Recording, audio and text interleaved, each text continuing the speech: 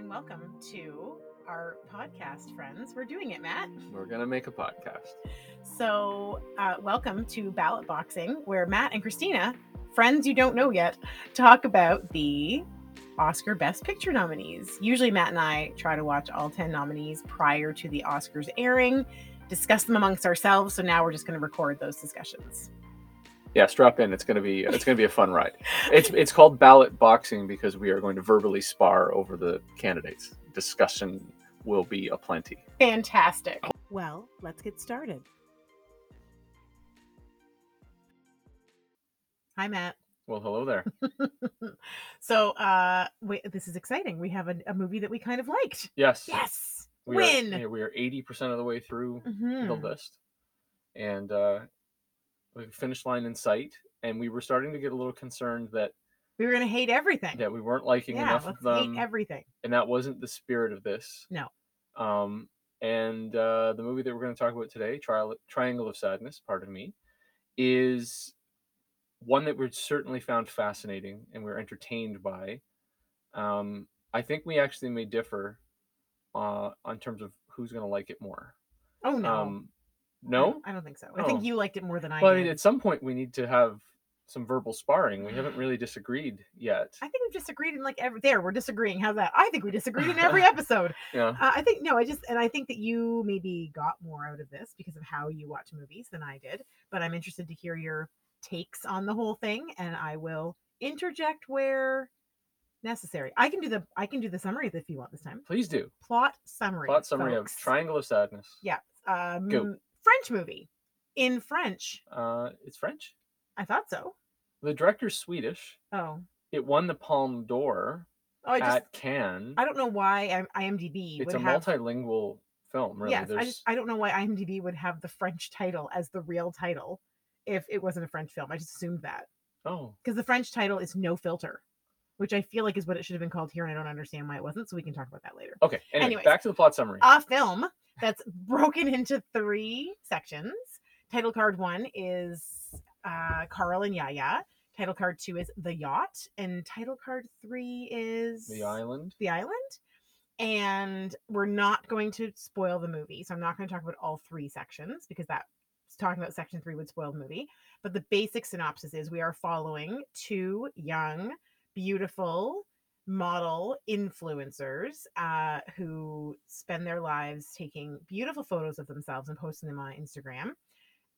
As they we get to know them in section 1, and then in section 2 they're on a yacht with a bunch of billionaires and a very beautiful conforming staff that attend to their every whim, and the adventures and hijinks they get into.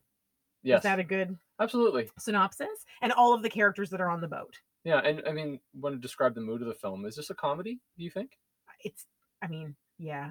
On IMDb, it's listed as a comedy. It is a dark comedy.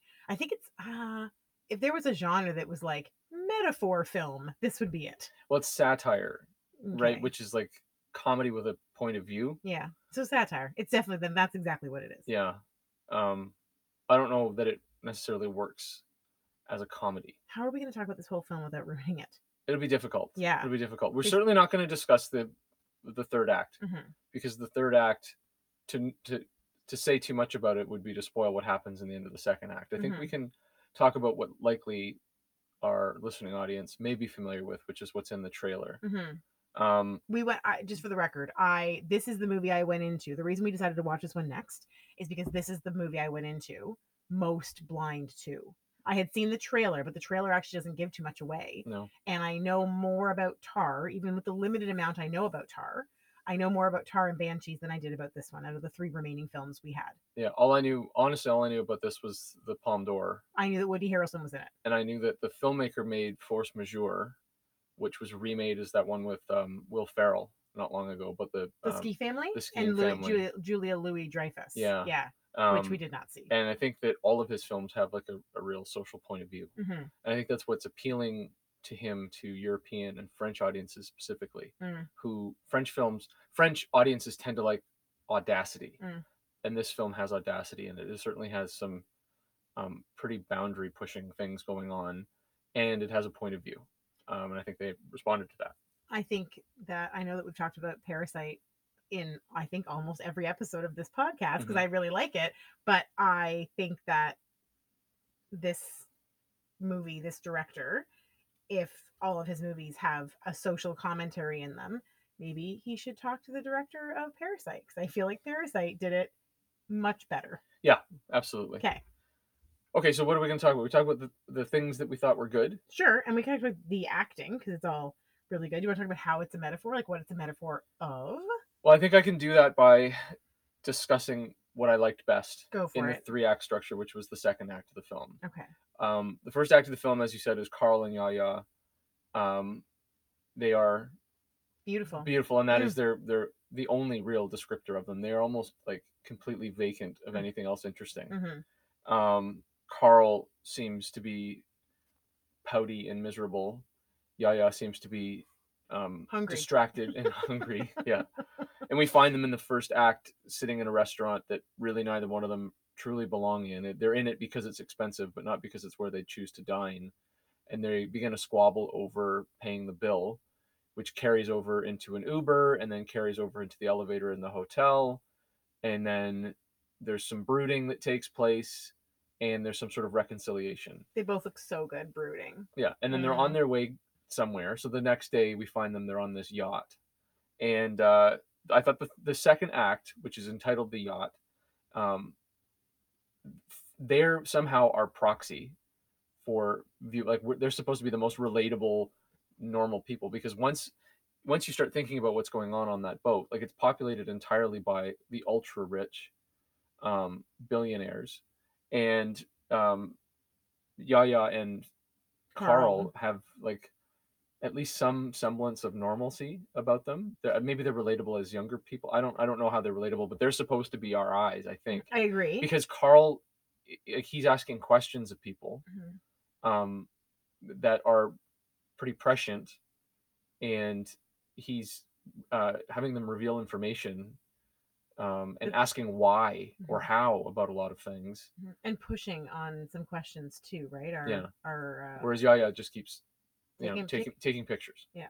So the second act is there's a big sort of set piece near the end. The crew are like this dutiful bunch who are all impeccably dressed and have sort of an Aryan quality, frankly, about them, and are very into money. Very much, yeah. Their motivation is to earn tips because these extremely wealthy passengers are likely to tip them very well. Did you notice in that part where the what do you want to call her, the blonde woman? I can't remember her name. Steward? What is she? She's the like cruise director, I guess. Is Let's her call role, it that, right? yeah. The cruise director is giving them their super luxury yacht cruise talk, and she says, "Remember, we don't tell them no for anything. Everything is yes, ma'am, yes, sir." And then she says, "Because remember, at the end, you might." I thought the use of the word "might" was so interesting because it's not you'll get a great big tip or you'll get your. I thought that she was going to say you get to have your cruise next or something. They were going to like gift the crew something, and instead it was you might get a great big tip, and they all start chanting money. And they're dancing around. It's really weird. Yeah, and it's like weird is the word I would use, by the way, to describe this entire movie. Yes, it's like 4 or 5 times I turned to Matt and went, "This is so weird." Yeah. So the second act, I think it really effectively starts to create tension. There's some foreshadowing. There's without trying to give, I don't want to give too much away, but there are pictures on the walls which tell us something about what may happen. I don't know if we can do this without spoiling the movie. I'm not gonna lie. Like I feel like it's gonna be a crappy podcast. Okay, so there are pictures. Okay, we're spoiling. Okay, if you need to tune out because you really desperately want to see Triangle of Sadness, we're just gonna spoil the whole thing in order to talk about it. Because I want to talk about that gender role thing that I talked to you about earlier. Right. So like we're just gonna, if you really want to watch it, tune out now. Thanks for tuning in. We'll see you next episode. Okay. And that's that. So go ahead, Matt. What's on the walls? The walls have pictures of ships in peril at sea, which is a really weird thing. It would be like having an airplane with pictures of airplane planes crashes blowing up into the side of a mountain. Which Matt, I want to mention here. Props to Matt. He noticed right away. Yeah. He was like, "Look at the art. Look at the art, Kristina. It's boats in swells." I was like, okay. Yeah, so that just initiates the rising tension. which I think continues throughout the second act. Maybe we'll talk about that in a second. Sure.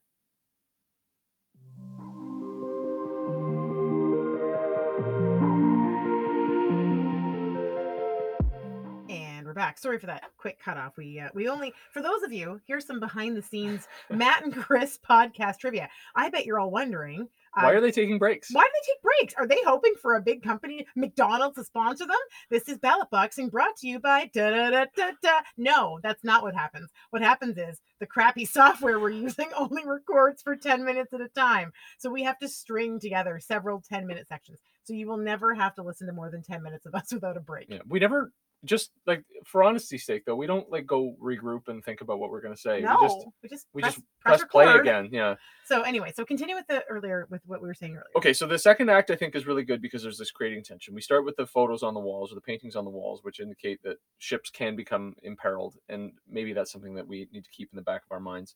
There's an interesting sequence where one of the attendants is sort of accosted by one of the guests, who's this like fairly grotesque Russian woman who's guzzling champagne in the jacuzzi, and beckons her to join her. Insists, and actually like creates a scenario where this poor thing can't win. She can't say no, but she can't go swimming with a guest. If she says yes, she's going to get in trouble. If she says no, she's going to get in trouble. So ultimately the decision is made that everybody, all the wait staff, everybody on board, including the unseen people below decks, who are preparing the food and servicing the engines and making sure the ship is maintained properly, cleaning the rooms, they all have to now take a swim. And it is because of this indulgence of this woman that the entire day falls off track. So you end up with the captain's dinner is going to be delayed later into the evening, and the food preparation is delayed, which may cause the seafood to spoil. And I think that's all like pretty effective, right? And subtly raising the tension all the way through. The scene with the attendant, what's her name? I want to say Alicia. But Alicia was her name. Yes. Alicia is talking to this Russian billionaire who likes to say he sells shit. That's what he's. Everyone's like, what? And he's like, oh, I sell manure, like fertilizer for a living. It's such a good scene. It's like probably one of the best acted scenes, yes. Top 3 in the movie, anyways.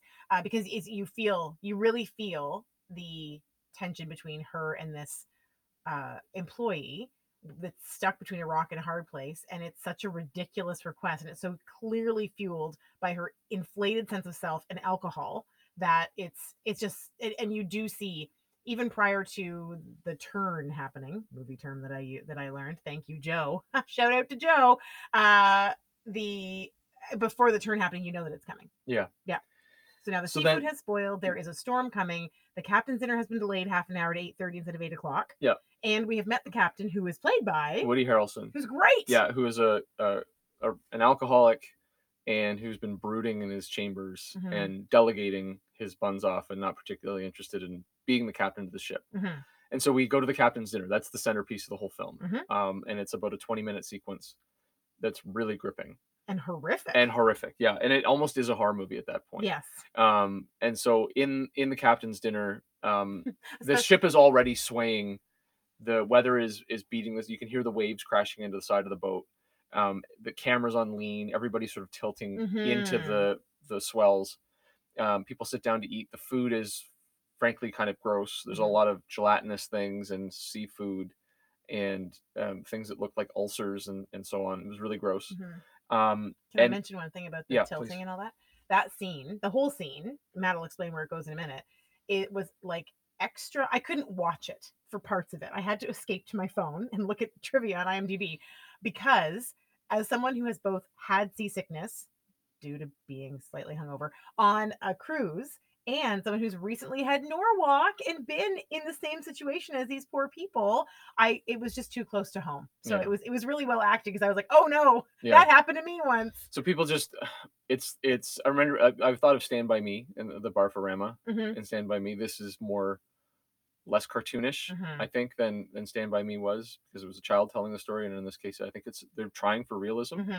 So people begin getting sick, and there was a couple of things that struck me in that scene. One was that the chaos that's beginning to unfold, the staff continues dutifully to just say it's okay to everybody, Mhm. um, and each table of billionaires are seemingly indifferent to the suffering of the people around them. Mhm. The people are vomiting. The vomit is actually splashing at one point onto another person, and rather than anybody lifting a finger to help, they just continue to be waited on amidst all this chaos and continue to try to eat.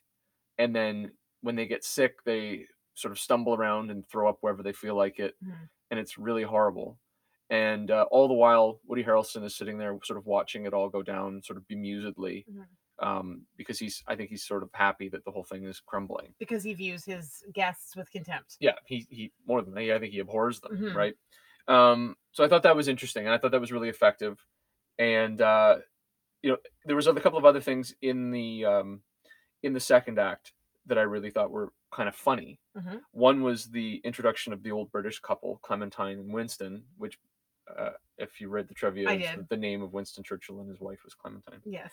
And the reveal on ultimately what it was that they did to accumulate their wealth. Mhm. Which they try to sort of dance around Yeah. conversationally. Oh, we've helped democracy to flourish. Oh, how is that? Well, we We are. make precision engineered items Yes. for specific use. Well, Yeah. what are those items? Oh, And it turns out that they're they're landmines and hand grenades. they're arms Yeah. dealers. So they're like monstrous, Yeah. absolutely monstrous. And they And picked very sweet looking yes, British people to play these roles. It yeah, really works. The yeah. juxtaposition is obvious, And like the then rest of the movie, but it works. yeah, and the ultimate closing moments of the second act bring Winston and Clementine back into the first. I'm going to save that surprise. I Okay, don't want that to be something, sure. but their final moments are like horrifying and And hilarious. hilarious and fitting. Yeah, And the other part you thought was funny was yeah. There's a crew member who insists that the sails on this yacht are dirty and that they need to be cleaned, and she keeps making precisely the same complaint, worded in exactly the same way, just keeps griping to the next level up and the next level up. And she thinks, I think, that she's very important hmm and that this is a very important thing that she's mentioning. hmm And she won't be denied, even when she's told that the ship is motorized, it doesn't have sails. hmm And she's like, well, regardless, I want the sails washed. And Woody Harrelson's the captain, sort of smiles at her and says, "Oh, okay, well, we'll oh, get right on that." And then she's yeah, satisfied. placated. She's just like, I think she thinks she's exercising her power by complaining, hmm and making people do things, hmm right? And I think she feels like maybe it's her way of making herself feel like part of this group of guests, hmm right? Like everybody's so powerful. How can I express my power? I know what I'll do. I'll make them run this stupidly bizarre errand hmm that nobody actually needs to do. hmm Um, and I thought that Woody Harrelson, who's really only in the second act of the film, hmm was really good. I thought hmm he was really funny. hmm Um, and I think, he's supposed to be, and I've written some things down. I'm not reading it exactly, but I think he gets into this rhetorical argument with the Russian billionaire whose career has been made by selling manure, over capitalism versus socialism, and they start spouting these rhetorical quotations back and forth. Well, Ronald Reagan said this about capitalism or about socialism. Well, Karl Marx said this. Oh well, Margaret Thatcher said this. Well, Vladimir Lenin said that, and they're just spewing this rhetoric Quotes. back and forth hmm at each other and getting drunk, and the whole thing is falling apart. And I think it's interesting that I think maybe the second act is, while it's simultaneously a criticism of capitalism, and I think it views the guests as being disgusting pigs. hmm The fact that Woody Harrelson is a socialist, is interesting too, because he fails as a socialist. hmm He Which is he admits. Yeah, but like that he's so focused on the rhetoric, hmm that he fails to act in a Yes. meaningful way, which I think is a political criticism in and of itself. I think Ostlund might be doing both simultaneously, criticizing both socialism and capitalism. I think he's going at capitalism a lot harder, hmm but I think there's a subtle criticism of socialism too. Let's take a quick break and come back with your criticisms, Matt. Okie dokie. Okay.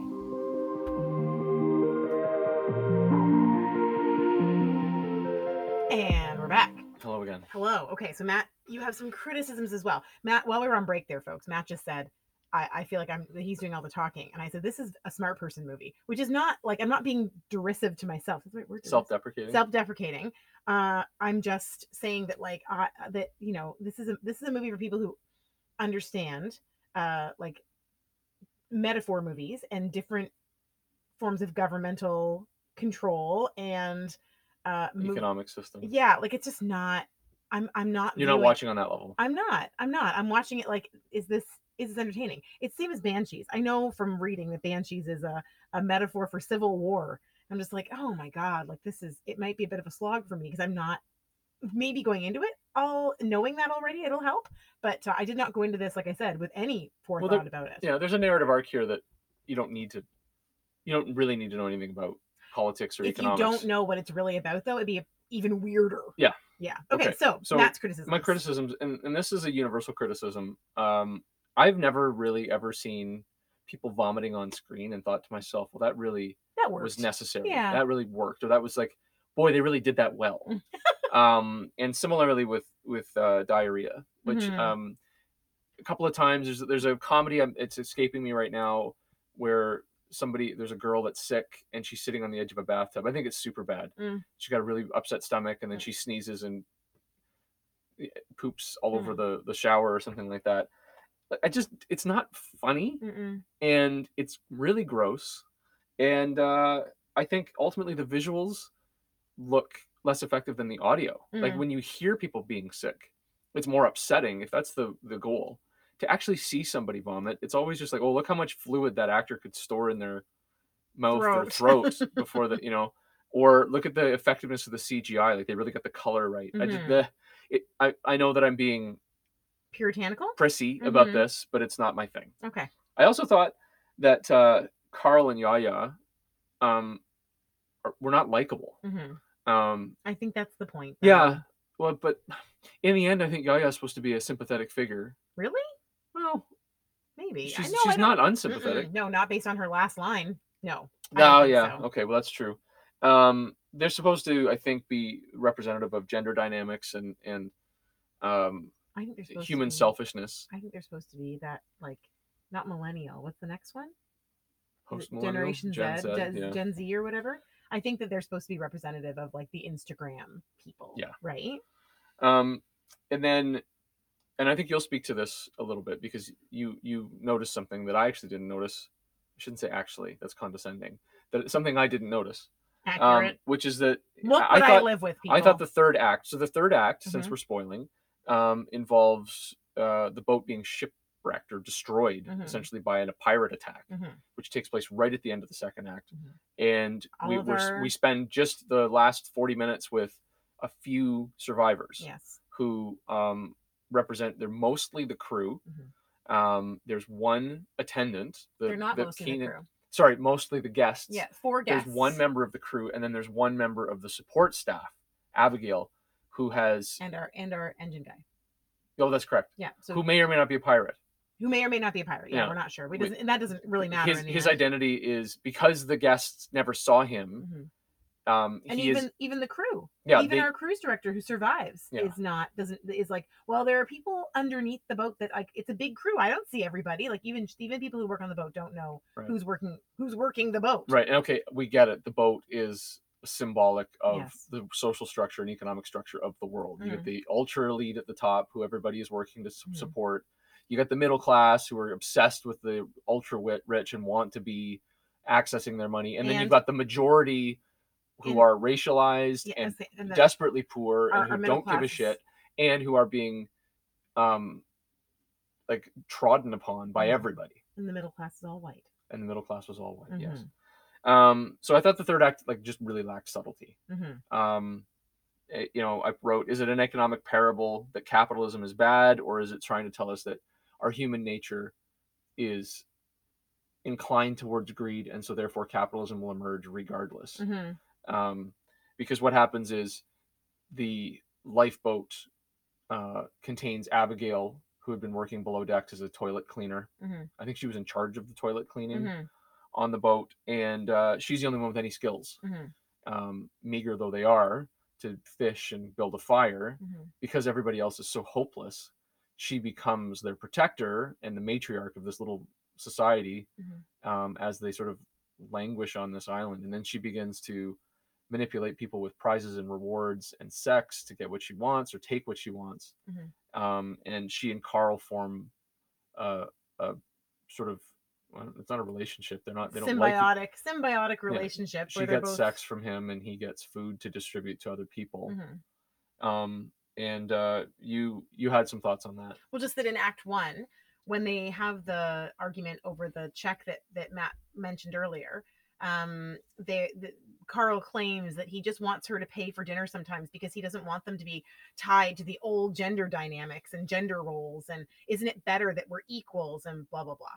And he just kind of comes off seeming cheap, but I thought maybe that's my archaic view of relationships. Maybe that's a more of a comment on me. And then at the end, when Carl is somewhat forced into this sexual relationship with our new matriarch Abigail, former toilet cleaner, um, I thought, well, that's a really obvious mirror to the beginning. Like, you wanted to see flipped gender dynamics. How are you liking having sex for pretzel sticks? Yeah. Like, that's what I thought, that was really obvious. There's also a conversation at the beginning of the second act between him and Yaya, where Yaya says hello to a staff member who I guess she thinks is handsome, and they have like a little jealous spat about it. And then, yeah, again at the end, Yaya is like, it's not a big, at the beginning, it's not a big deal. Like, yeah, he's hot, but I just said hi. And then at the end, when Carl is being somewhat forced to sleep with Abigail, um, she's got a real problem with it. And Mm-hmm. it's like, well, like this is what jealousy looks like from the other side. So I thought that both of those mirror images were pretty obvious and pretty, they were on the nose, but also like appropriate. Like that, I thought, oh, it made me feel like Carl and Yaya were getting a little bit of comeuppance, anyways. Yeah. Although they're too stupid to realize it. Yeah. Yeah. Okay, so make the case this is a best picture. How can you do it?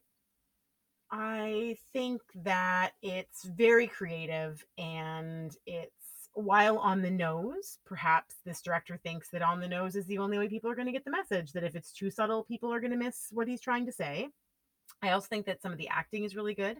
Some of the special effects are really good, and that you always kind of, this is me being snooty about the Academy, but the Academy is always going to want to have one foreign. I know this year they've got more than one, but at least one foreign picture that when you watch it, you go, "This is really weird." In the running for the top 10. Yeah. Yeah, I don't know that I can make an argument. I can certainly make an argument for it being nominated. I think it deserves to be nominated. I don't know that it deserves to win, and I don't think it will. No. Go ahead. What's your take on that? Yeah, I think like a movie with a message, with some sort of a political idea, um, can be attractive to the Academy. Um, but I don't think that this is subtle enough. Mm-hmm. And I think that the other case you can make is that it never ceased to make us feel things, Mm-hmm. right? I thought that. We felt sort of revulsion at Carl and Yaya and their vapid argument. Mm-hmm. We felt grossed out and horrified by the behavior on the boat, and then we were frustrated and interested, frankly, in the island dynamic. So I think that's how you could make the case. I'd say that this is probably at the top of the bottom five. Like this is like my sixth. If I'm restructuring my list, Mm. I don't think it's in my top five. I don't think it's a serious contender for Best Picture, but I also think it's much better than Avatar or Elvis, or The Fablemans. Let's take a quick break, and we'll come back with our final thoughts on Triangle of Sadness.